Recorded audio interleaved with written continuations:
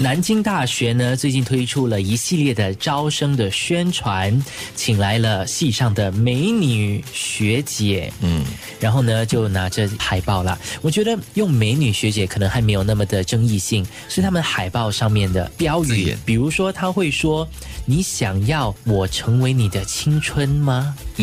或者是你想不想和我一起泡在图书馆里，从早晨到夜晚。第二句我觉得有点问题，但是我觉得你想要我成为你的青春吗？我觉得蛮美的嘞，这句话。对对对，第二句就真的有一点点小问题了。对，而且我觉得可能现在这个时代大家对这个东西特别敏感。对，用美色来就是就你应该放很多人嘛，不同的人，就一个体育健将，就说想跟我一起去赛跑吗？对，另外一个还是可以有一个美女，想我成为你的青春吗？就不同的人，但是不要只用一个。那一届应届的这个男学生会很多。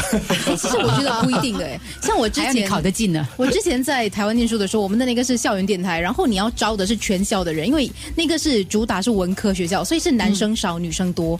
用了就是比较美的女生拍那个海报，但是其实进来的还是女生多。男生还是很自然啊，因为你本来的那个学科哈，对啊，可是人数本来就少啊。明明也有男生比较多的戏，但是我们还是吸引不到的，所以那个美女效应其实没有太大的那个反应，还是不想就是不想，就用帅哥咯。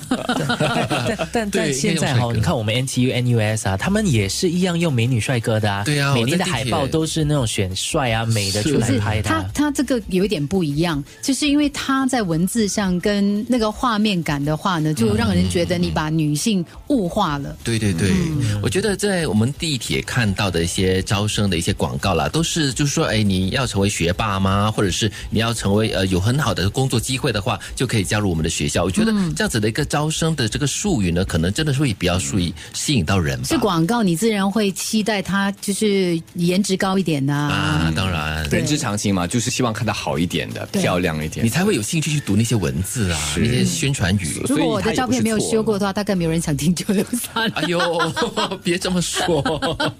德明干嘛笑成这个样子？他无语，大家都无语了，不知道怎么接话。他是想说我的修比较多。没有看到我的turban吗？各位，我头上的那两顶帽子。没有嘞，你这个广告一出哈，更多人想要听，然后听你的吸引我的是头上的那顶东西。刚开始我第一次看到是什么呀？更想要听就我不知道那个蜕变的蜕变啊，蜕变。看仔细了说，原来一边是那个飞机师的帽子，对，另外一边是工程师的帽子，是我们的这个同事啊，他特别亲手会画上去的，听说。所以颜值好只是一个其中吸引力，你如果颜值不够的话，至少拿设计来补。因为如果它是一个广告的话，我觉得它就是要吸引目光嘛，对，不然你就要走另外一个极端哦，拿丑的，对，搞怪的啊，对，这两个都比较容易吸引眼球，都要极端了。